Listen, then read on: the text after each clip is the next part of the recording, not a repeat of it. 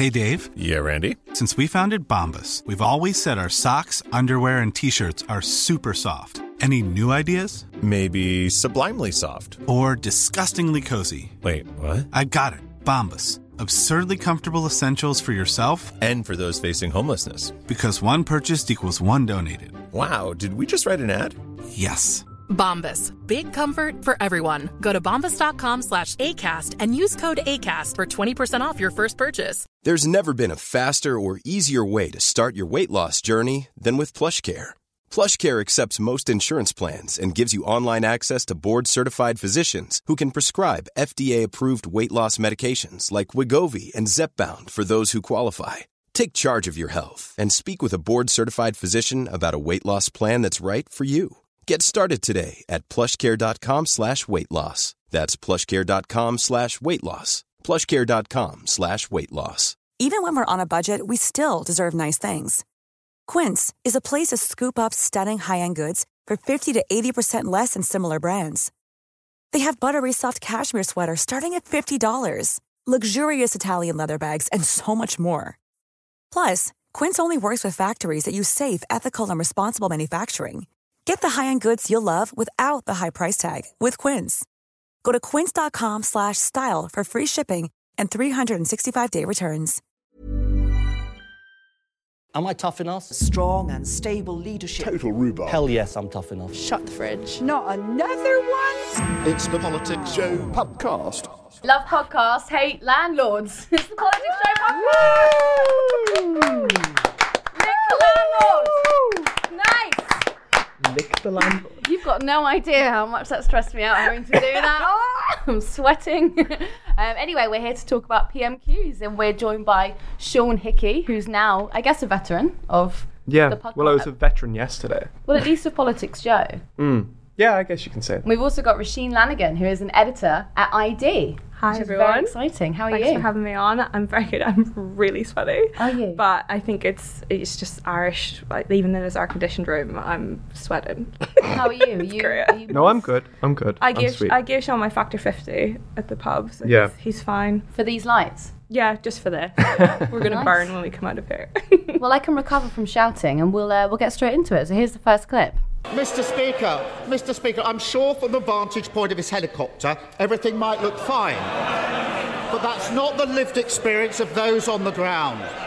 After 13 years of economic failure across the country, people are paying the price of uncosted, reckless, damaging decisions by the Tory party. And even now, as mortgages go through the roof, the Prime Minister is planning to wave through honours and peerages for those who cause misery for millions. What does it say about this government that while working people are worrying about mortgage hike, paying the bills, even repositions, the Tory party is rewarding those guilty of economic vandalism? Mr. Speaker, no amount of personal attacks and petty point scoring can disguise the fact that the honourable gentleman does not have a plan for this country, Mr. Speaker.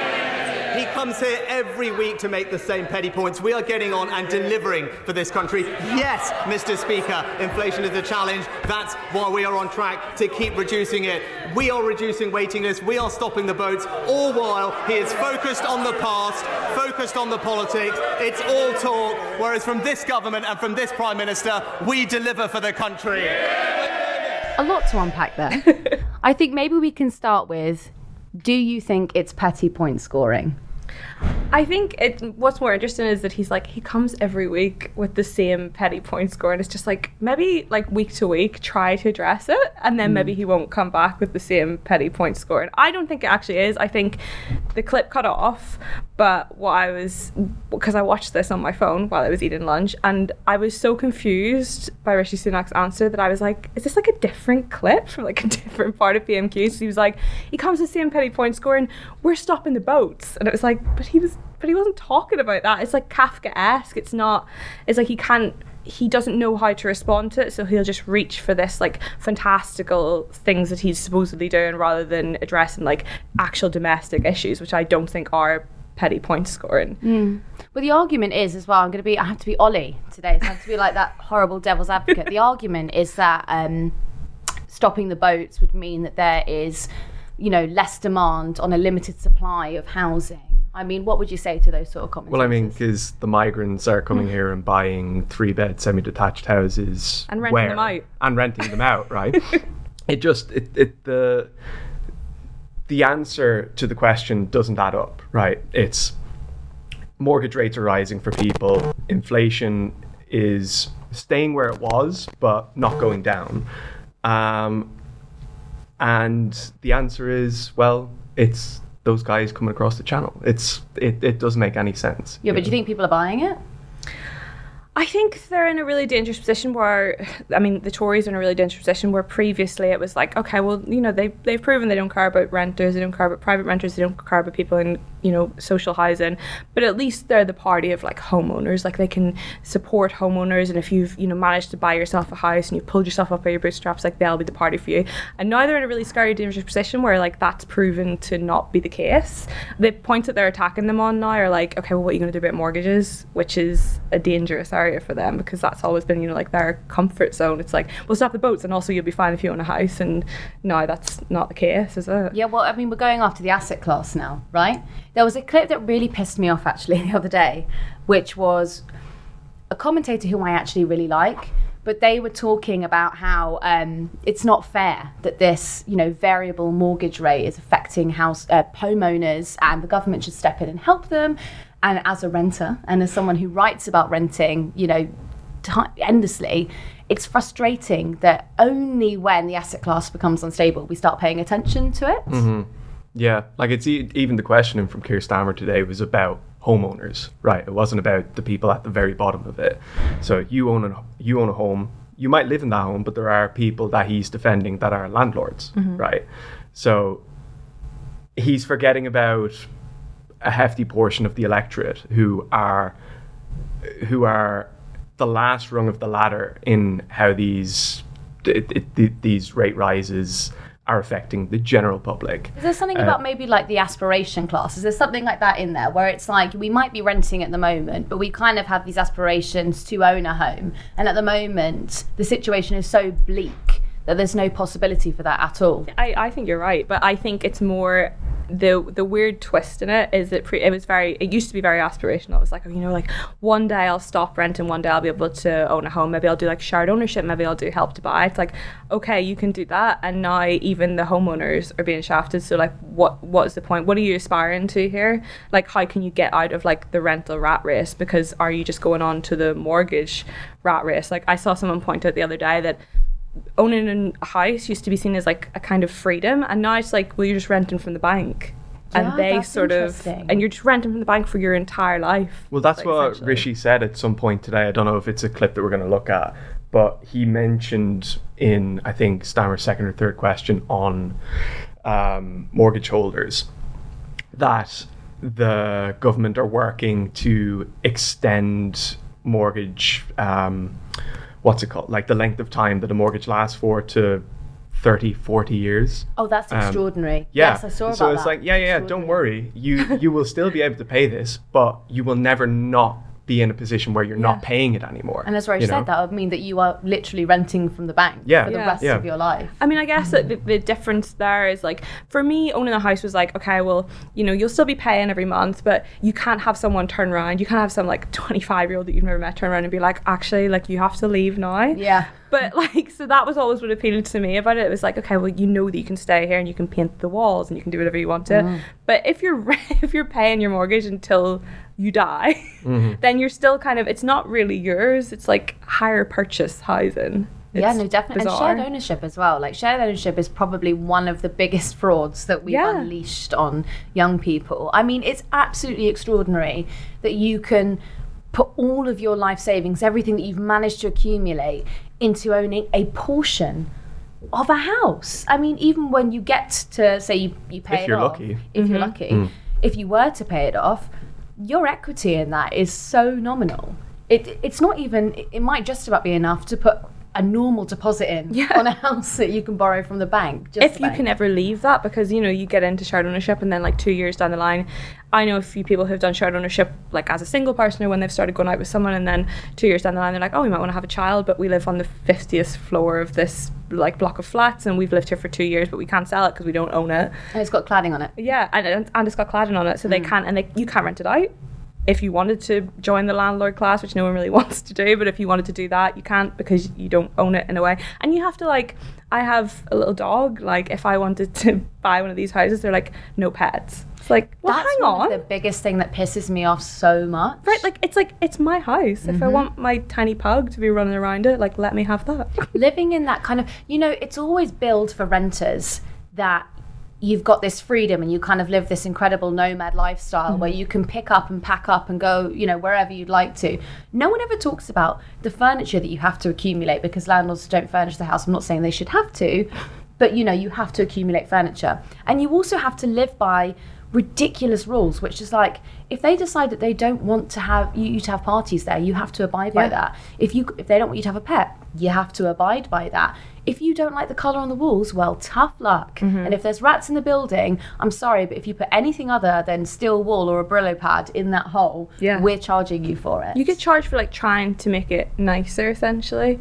I think the thing that always, like, really, like, annoys me, but I find it, like, funny in a dark way, is when I moved here and when I started renting, like, on every rental, like, like, advert, they'll be like, no this, like, no parties or whatever, and they'll say no pets, sorry. So, like, no pets, parentheses, sorry, and then underneath, like, no DSS. So it's like, if you have a cat or a dog, like, we're sorry, but if you're on the dole, like, we're not sorry, you cannot have this house. But do you know what else made me laugh the other day, actually thinking about this? Just reminded me, a picture went viral on Twitter because someone had moved into a new build area, like a Barratt Homes situation, and they'd put up a sign saying no ball games, and middle class Twitter, like, erupted, going like, how can you tell them that? It's like, where am I supposed to play cricket now? Yeah, it's like, if you never I guess I haven't, but you've never stepped foot on, like, well, I couldn't speak for London, but on a London council estate. No, like, any estate, or like, there was the estate, like, beside my house. I remember they had the sign that said no ball games, and then they had one beside it,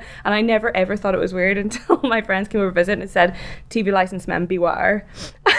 That's funny. And they were like, what do they mean by that? And I was like, it means they can't come here. But also no ball games, but also no TV license. No ball games with the TV license people. Yeah, you can't because play we're football against with them. Yeah. Demonise the TV license people. Not another one? It's the Politics Show podcast. Is £2,900 extra. That's the cost to the average family of the Tory mortgage penalty.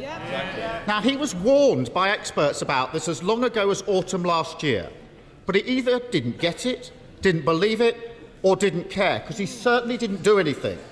And when I raised this a couple of months ago, he had the gall to stand at that dispatch box and say he was delivering for homeowners. How is an extra £2,900 a year on repayment delivering for homeowners? Well, so, Mr. Speaker, now let's just look at the facts. Let's look at the facts, because he talks about interest rates. Perhaps the honourable gentleman could explain why interest rates are at similar levels in the United States, in Canada, in Australia and New Zealand, why they're at the highest level in Europe that they've been for 2 decades, Mr. Speaker. That's why it's important that we have a plan to reduce inflation. But in contrast, what do we hear from the honourable gentleman? He wants to borrow an extra £28 billion a year. That would make the situation worse. He wants to ban new supplies of energy from the North Sea. That would make the situation worse. And he wants to give in to unions' unaffordable pay demands. That would make the situation worse. Mr. Speaker, he doesn't have many policies, but the few that he does have all have the same thing in common. They're dangerous, inflationary, and working people would pay the price. So he doesn't have policies, but he does have policies, but he doesn't like the policies. And also, apparently, he's going to give in to the unions. Yeah, so it's like placing nice policies on Keir Starmer. It's like he's the worst person you know just made a great point. Yeah. Like, oh, he's going to do that? Oh, no. Fantastic. Yeah. All the nurses flock to him. It's very Osborne, actually. Very Osborne, what he had to say. It's like defending the austerity policies and kind of giving the big Cameron cheese. I mean, the difference there is about a decade. that Yeah. they're like, he's But like, no, what's changed? guys, it will work, promise. Like, just give me like another year, I promise it'll work. Like, He was out over the weekend, actually, Osborne. Did you see that? He was out yesterday, wasn't Oh, he? was it yesterday? Yeah, we was at the COVID inquiry yesterday. Oh, well, I'm sorry. I've been off with grief, Sean. So I'm sorry that my dates don't align. It all just blends into one. So he was there. He was saying, he was defending the austerity measures, which is bizarre because, well, 120,000 people died. Yeah. Well, it's like he basically echoed what Cameron said on Monday or Tuesday. I can't remember which day it was. Well, it would have been Monday if it was yesterday that he was at the COVID inquiry, where Cameron basically said, well, actually, austerity meant that we could handle the pandemic better. You know, so you should actually thank us for what damage we've done to the economy. Did you feel that? I mean, did he explain that, or was he just like, well, you should thank us? I Don't didn't watch ask me Osborne. anything about it. Yeah, it's like, no. That's the only line. Thank me, That's but it. don't ask me about it. No further comment. How weird was it that he went straight into that job at the Evening Standard? I know, but like no one really talks about that anymore. Oh. And we should. Yeah, let's bring it up more. We should get him on that podcast. Lebedev as well. That's obviously been written by someone on the podcast who's He very would be a online great and guest. way above He their would pay be. grade, You're in the because that middle. is tapping Osborne, into every single fear that a potential Tory turned Labour voter might have about the new, bringing in the Labour Party. It's, I mean, like it you go up and down constituencies, you talk to people and you go, look, the Conservatives have absolutely no stewardship over the economy. They've got no control over what they're doing. But can I trust Keir Starmer when he might just spend what I have left? I know what you mean, and I've got in a really weird position here where I'm defending Keir Starmer, which I promise you has never happened before in my life. She's going to defend the Queen in a minute as well. By the way, I love the monarchy. Please don't put that in. But like, the problem I have with this is the figures that Keir is using are like actual figures that you can conceive in your head. You're like £2,900 a year more. Like, that's something that I know, like when I look at my bank account, how that would affect me over a year. 28 billion, it's like, it's so fantastical. It's like the boats thing. It's like, I can't really conceive of it in my real day-to-day life. So it sounds very impressive, but like, what does it actually mean? Like, when I go to the shop, I can see how much butter or oat lattes cost me compared to last week. Like Coke Zero, 170 versus 155. I know how that's going to fit into my £2,900 extra. Yeah. 28 billion, it's like, I know what you're saying, that if you're a voter that's on the fence, that this could be convincing. But for me, it's more convincing that Keir Starmer is saying, like, okay, over the next 12 months, this is what this is going to cost you if you keep this guy in. I was quite impressed by, actually, there was a woman from JP Morgan who's one of Jeremy Hunt's advisors, like informal, like people in the market just kind of inform the Chancellor about what's going on about things.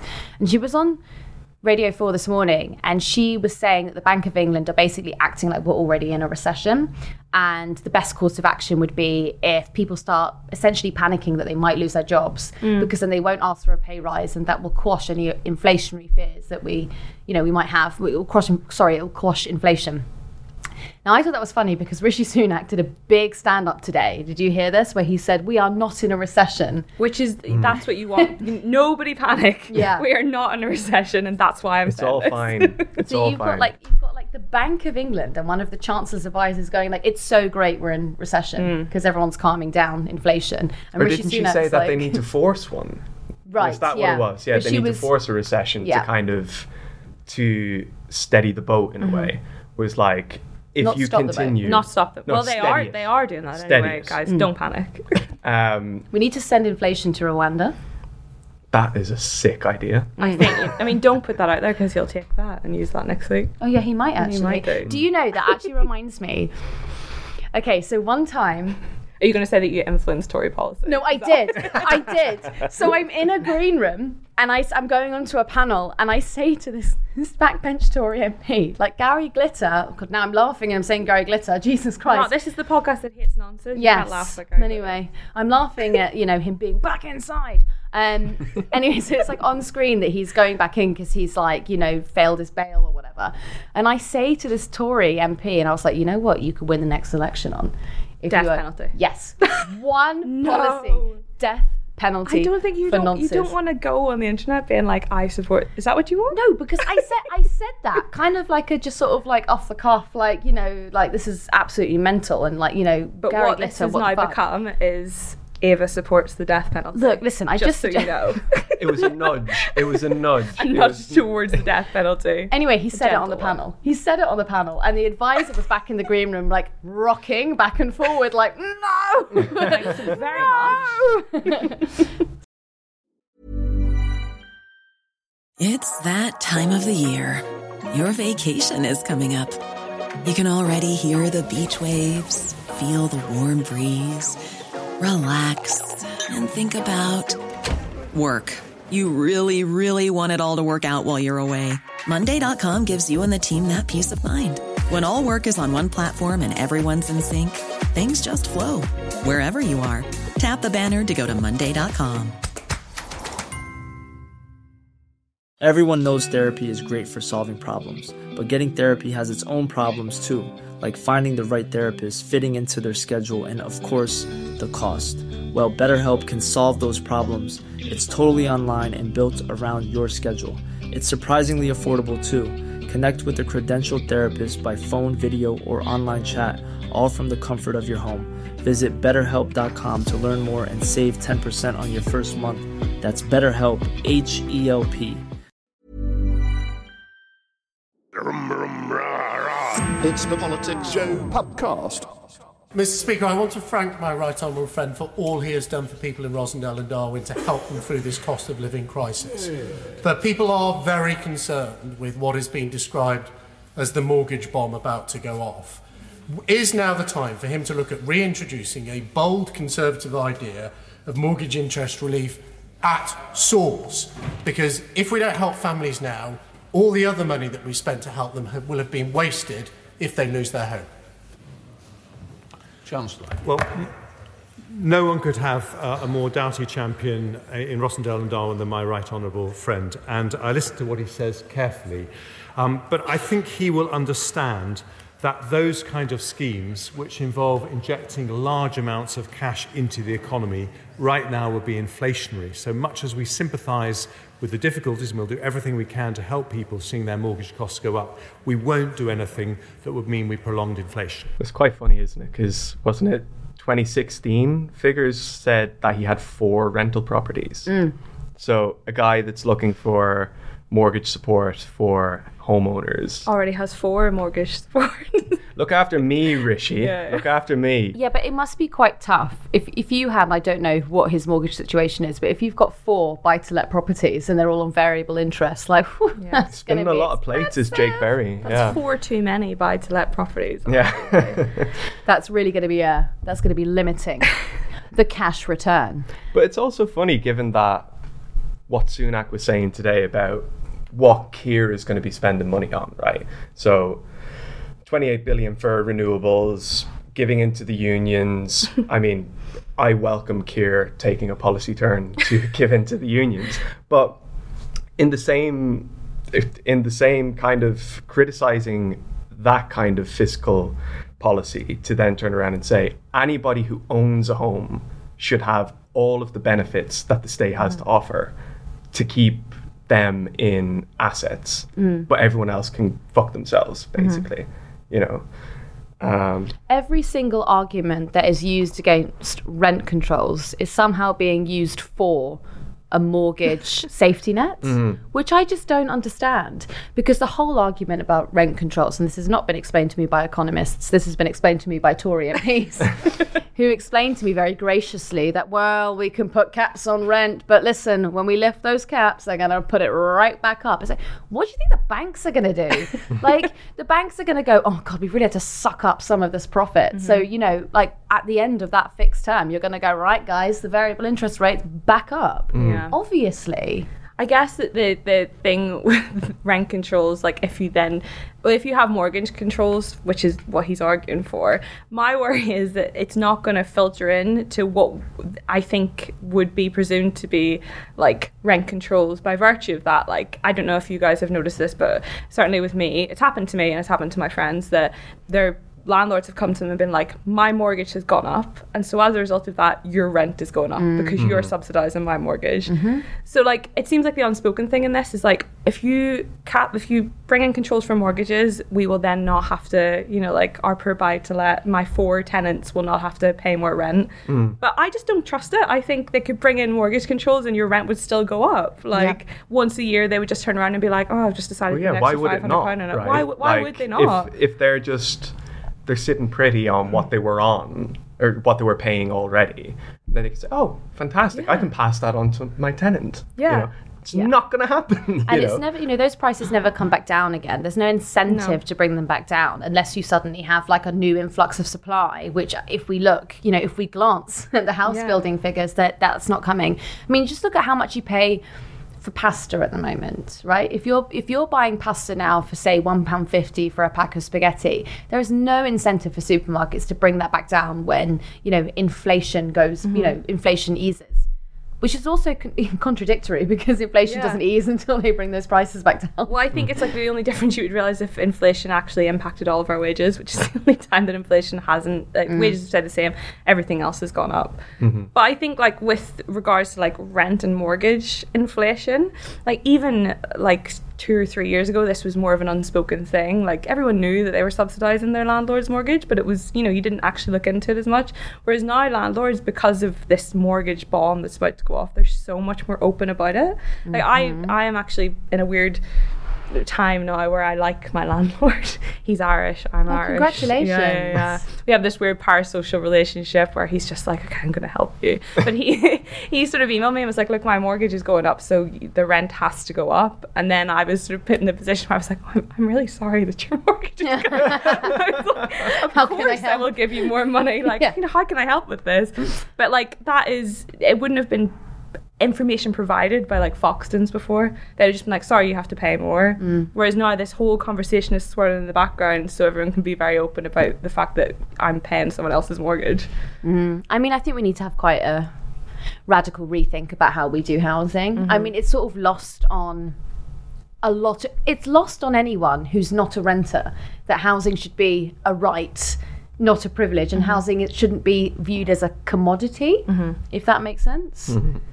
But that's if you have people in the House of Commons that have openly like 4 or 5 buy to let properties, like of course that's going to filter down that we see it as a commodity. I don't think anyone should have 4 or 5 properties. Like, you know, no one needs that amount of housing. And when you look at like their housing targets, like on the surface level, they're not like, you kind of look at it and if you're glancing, you're like, oh, they've not missed it by much. You know, they want to build 300,000 houses a year and they've built 205,000 houses a year. But like, that's not much difference until you're wanting one of the 95,000 houses that are missing. You're like, God, I can't find them. But I think like it's not necessarily to have public housing stock. It doesn't necessarily mean that you need to eradicate landlords. You just need to build houses, right? Like what you're saying, and support the businesses that are building those houses, and not just in London. Like, we're, you know, kind of all in a bubble here as well, that we're like, oh, there's no houses in London, we all have to live in London, it's London prices. But like, it's not just impacting London, like especially when you're like, there was this chat on Sky News today about like SMEs and how they're not supported, and how if they run out of money in areas, specifically like leveling up areas, they'll just run out of money and be like, okay, we'll just, you know, we can't finish this project. So now none of those houses are built, and you know, that's it. No, definitely. I mean, it's a problem. It's a really big problem in Glasgow. We found that. We were actually there to report on another story back in August last year, and what we actually stumbled upon were these like reams and reams of students like queuing for hours to view one property.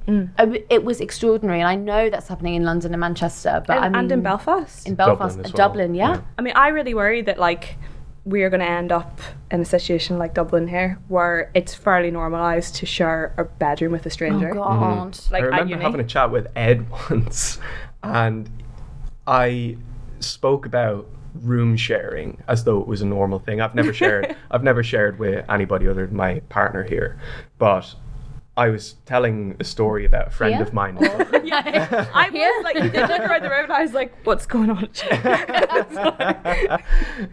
It's very progressive here at Jim. But I was telling a story about a friend who shares a house or shares a room in a house in Dublin, not realizing that it isn't a thing here to do. Mm-hmm.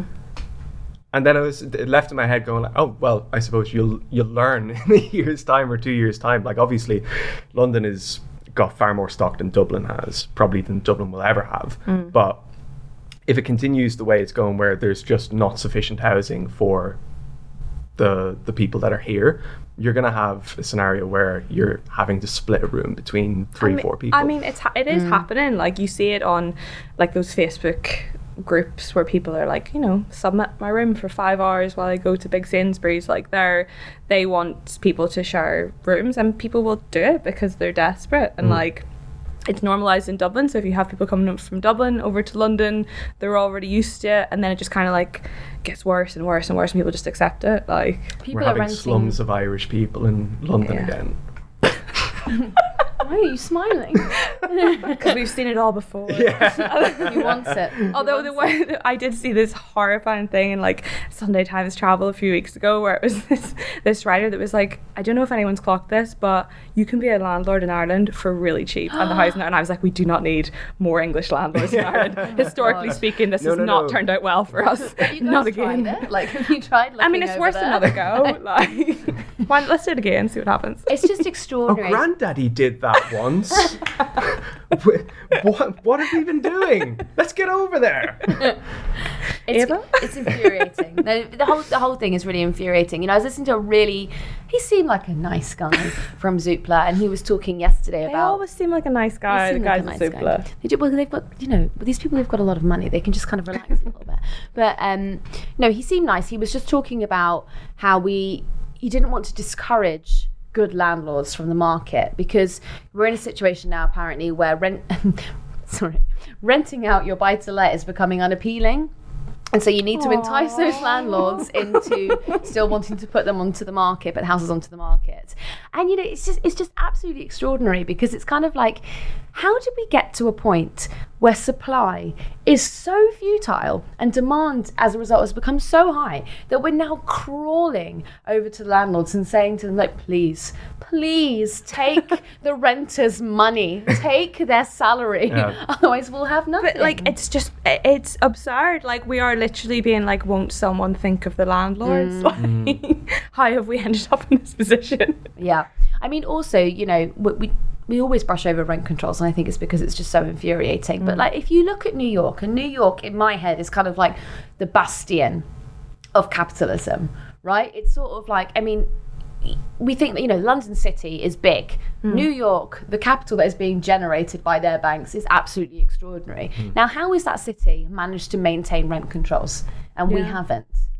But like, you're right, it is bizarre that in every other aspect New York is like, you're on your own, but rent control is the one thing that they've like. Yeah. But I will say that rent control is like, in New York, it's still, people have learned how to abuse that system. Like, when I lived in New York, we lived with this lady who like kind of like openly hated us, which was interesting. And she was like, it's $1,300 a month, and me and the guy lived with her were like, okay, well, we'll try and find that. Could we have another bed? She was like, no, you can't have another bed. We were like, okay, we'll find a bed on Craigslist for free. And then one day, like, a letter came for her, and we realized that she was paying like $400 a month for this flat. Oh my and God. she was renting it out to us for $1,300, and then turning around and being like, do you guys do you really need Wi-Fi? Like, does anyone really need Wi-Fi? And I was like, yeah. Oh my God. Get out amongst it. You're in New York, kid. Yeah. And she was like, oh, you don't need windows that open, you don't need aircon. So there are ways that get around it. People will always abuse the system, but it would be nice to have a system to try to abuse. However, $1,300, even if you just had a room, I'm so sorry to say this, I don't know what time that was, but now it would seem quite a good area as well. Yeah. Was it? Yeah. Well, I was in Williamsburg. I don't think you'd get it now. You probably shouldn't have brought your 8 cats and and the Craigslist bed with the bed bugs and Well, fuck her. So great. Get out of my pub! It's the Politics Show Pubcast. Stephen Flynn. Mr. Speaker, listening to the Prime Minister's answer, I don't think he quite grasps the reality of the economic situation facing households across these isles. But how could he? But it doesn't need to be like this. It didn't need to be like this. Because mortgage deals in Ireland, they're not sitting in excess of 6%, they're around about 4.5%. Inflation in the euro area, that's not sitting at 8.7%, it's sitting at closer to 6%. Britain is broke. Now, 7 years after their EU referendum, will he finally admit that it was Brexit that broke it? Mr. Speaker, again, I don't think the honourable gentleman was paying attention earlier. Interest rates in this country are at similar levels to they are in America, in Canada, in Australia and in New Zealand, Mr. Speaker. The rise in inflation and interest rates is a global phenomenon, but that's why early, I set out that it was the right economic priority to have to bring inflation down. That's what this government would do. But that requires, Mr. Speaker, that requires difficult and responsible decisions. That's what leadership looks like. I don't think the SNP will ever do the same thing. I mean, Brexit that broke it is kind of, it just gives it more pizzazz in that accent, doesn't it? It's like, SNP are always great for PMQs, aren't they? The drama. It's such a dramatic. It doesn't need to be like this. It didn't need to be like this. He's imagining someone writing it down. Can I pick a hole in it? Yes. Please do.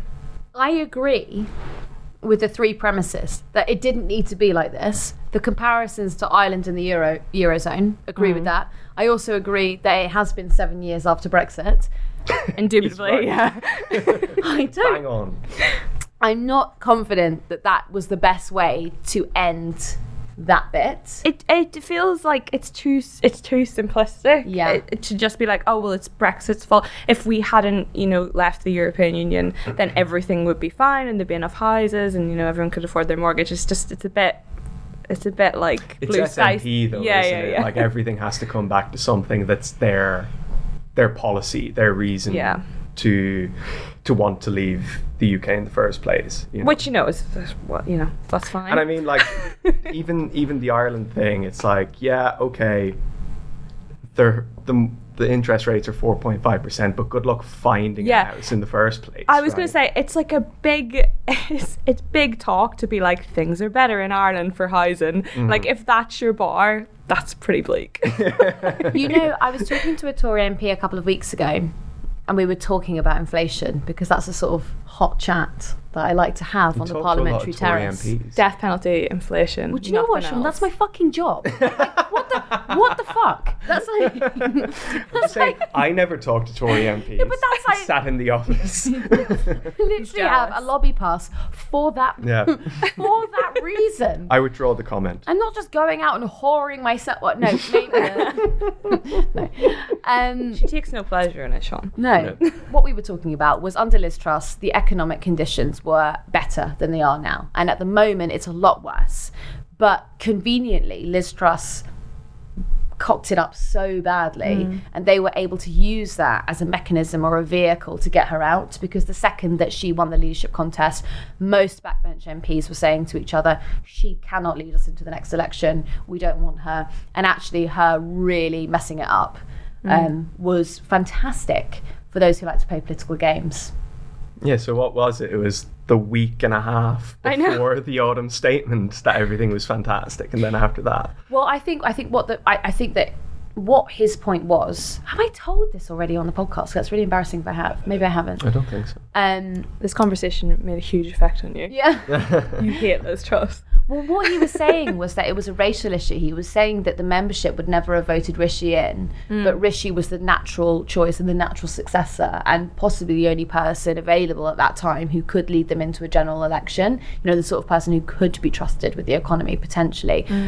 But inflation is much worse now, and none of the Tory MPs are coming out the way that they did during Liz Truss to get angry about it, because they can't topple Rishi. But I think, like as Sean said, like it was such a short period of time that like it's a bit like saying like, oh, it's Brexit. It's just plucking something and being like, that's what it is. Like to say that it was worse during Liz Truss is a bit like saying like things were worse during Mercury retrograde. Oh well, like better. It's like it's such a finite amount of, you know what I mean? It's not like a long period of time. That week was fantastic. Yeah, and then Saturn came in and things changed. I mean, I had a good week. My rent was already going up. In Liz Truss era, your rent was going up. No, yeah, when did I move out? August. That's when my rent was going up. Mine only went up Rishi era. Yeah. You've got Rishi rent? Yeah, I've got Rishi rent. It's great. What did you have? I had Boris rent. You actually had quite a good landlord though, didn't you? Yeah, well, my landlord was an investment fund, so I think they just forgot that we were there. Up until, like, we were there for 3 years until we got £100 hike in the rent. Oh, that's beautiful.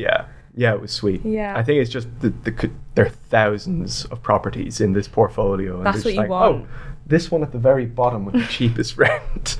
Let's put that up a little bit more. I mean, Boris rent was, I hate to say it, it was kind of good because it was like COVID rent, and the COVID rent was the good. landlords started to panic and they were like, you know, you stay.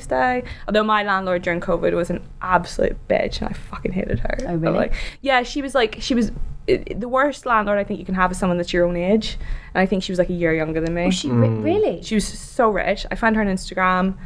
I found what school she went to. I became like, you know, when no one could go out, I was like, this is my thing now. Yeah. For 6 months I like look at my landlord's Instagram and I'm like, bitch, you're in Australia. And I remember like she got really concerned about the fact that we were cooking pasta with the lids off and we were making her house damp. And like we rented from like, it wasn't Foxtons but like one of those, and one time the property manager like called me and they were like, well, her dad's been on the phone and says that she's crying, and I was like, I'm sorry. My God. We're all crying. It's a hard time. Did she live there?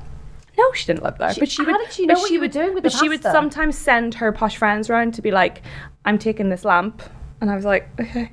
Like, it was bizarre. How can I read? I really want to just like drop her first and last on the podcast, but I won't. How mental is that? How did she know what was going on? Do you think she was filming you? I think it's the opposite of what you have. I think it was like her one. So she bought the house, rented it out, pissed off to Australia like during COVID, and she was like fixated on us living correctly in this house and like heating it all the time and that sort of thing. I think the ultimate good landlord is someone that either is an elderly Irish man that likes you, or someone that has thousands of properties and forgets about you.